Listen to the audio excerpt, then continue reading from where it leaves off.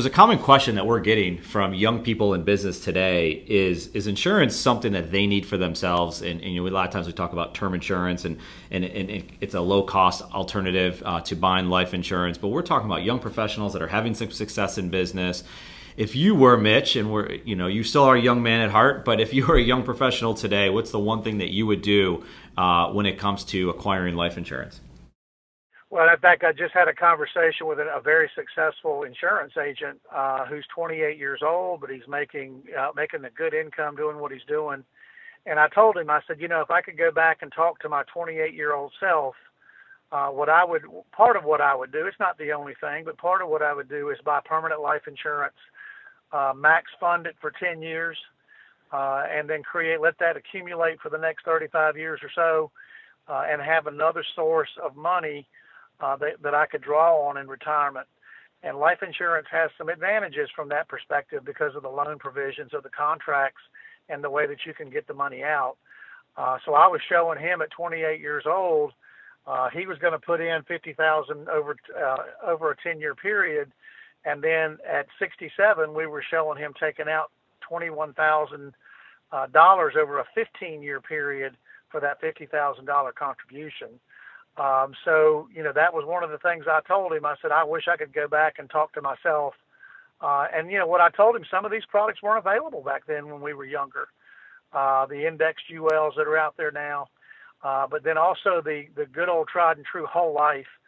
My daughter, who is now 24, actually bought her own policies when she was 15, and it's a whole life policy. And I told her, I said, look at the cash value when you're 67, and I'll be long gone, but you're going to remember buying that policy from me when you were 14 or 15 years old, and she's been paying the premium herself.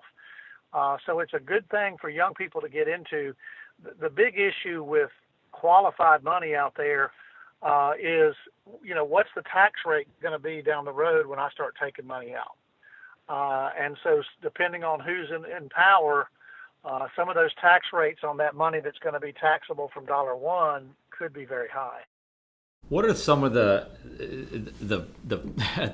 feedback you would get from a young professional to say, well, I don't really need life insurance, and maybe the 28-year-old isn't married yet, maybe they don't have kids, maybe they plan on it, but right now it's not something that they see. So they hear the word life insurance and they think, well, this is going to cover me in the event of death, right? But you're talking about, yes, it is life insurance, and I think people have to remember that. But I'm sure you're going to get some negative feedback in regards to that. What is the best way to handle that?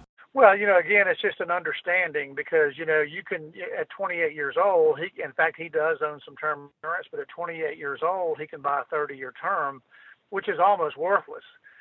He just got married, and I was asking him, he said his wife in here thinking about having children. But, I can buy a 30-year term, and you know what? If I died accidentally in the next 30 years, that policy is going to pay off with tax-free life insurance. But the reality is term is inexpensive for a reason, and the reason it's inexpensive is it doesn't pay. So if you have the ability and the assets to be able to buy a policy that's going to be with you the rest of your life, it's always going to be there. The premium will not change. And the ability to have cash value. So it's really investing in your life. I think one of our companies has that as a slogan, is invest in your life. Invest in your longevity.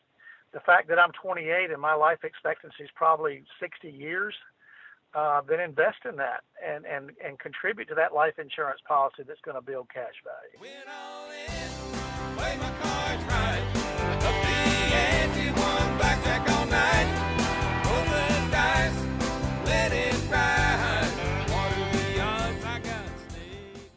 This podcast exists in large part because of CASCM, the content marketing business inside CASSource Inc. CASCM is excited to bring the content marketing services used at CASSource to you. Learn more by visiting CASCM.com. Thank you so much for listening to this podcast. It's a big deal to us. We hope you found value in it, and if you did, we would be incredibly grateful if you gave us a review on iTunes. Remember to subscribe to this podcast and feel free to share it with anyone you know. More than anything, thank you again for listening. We appreciate it.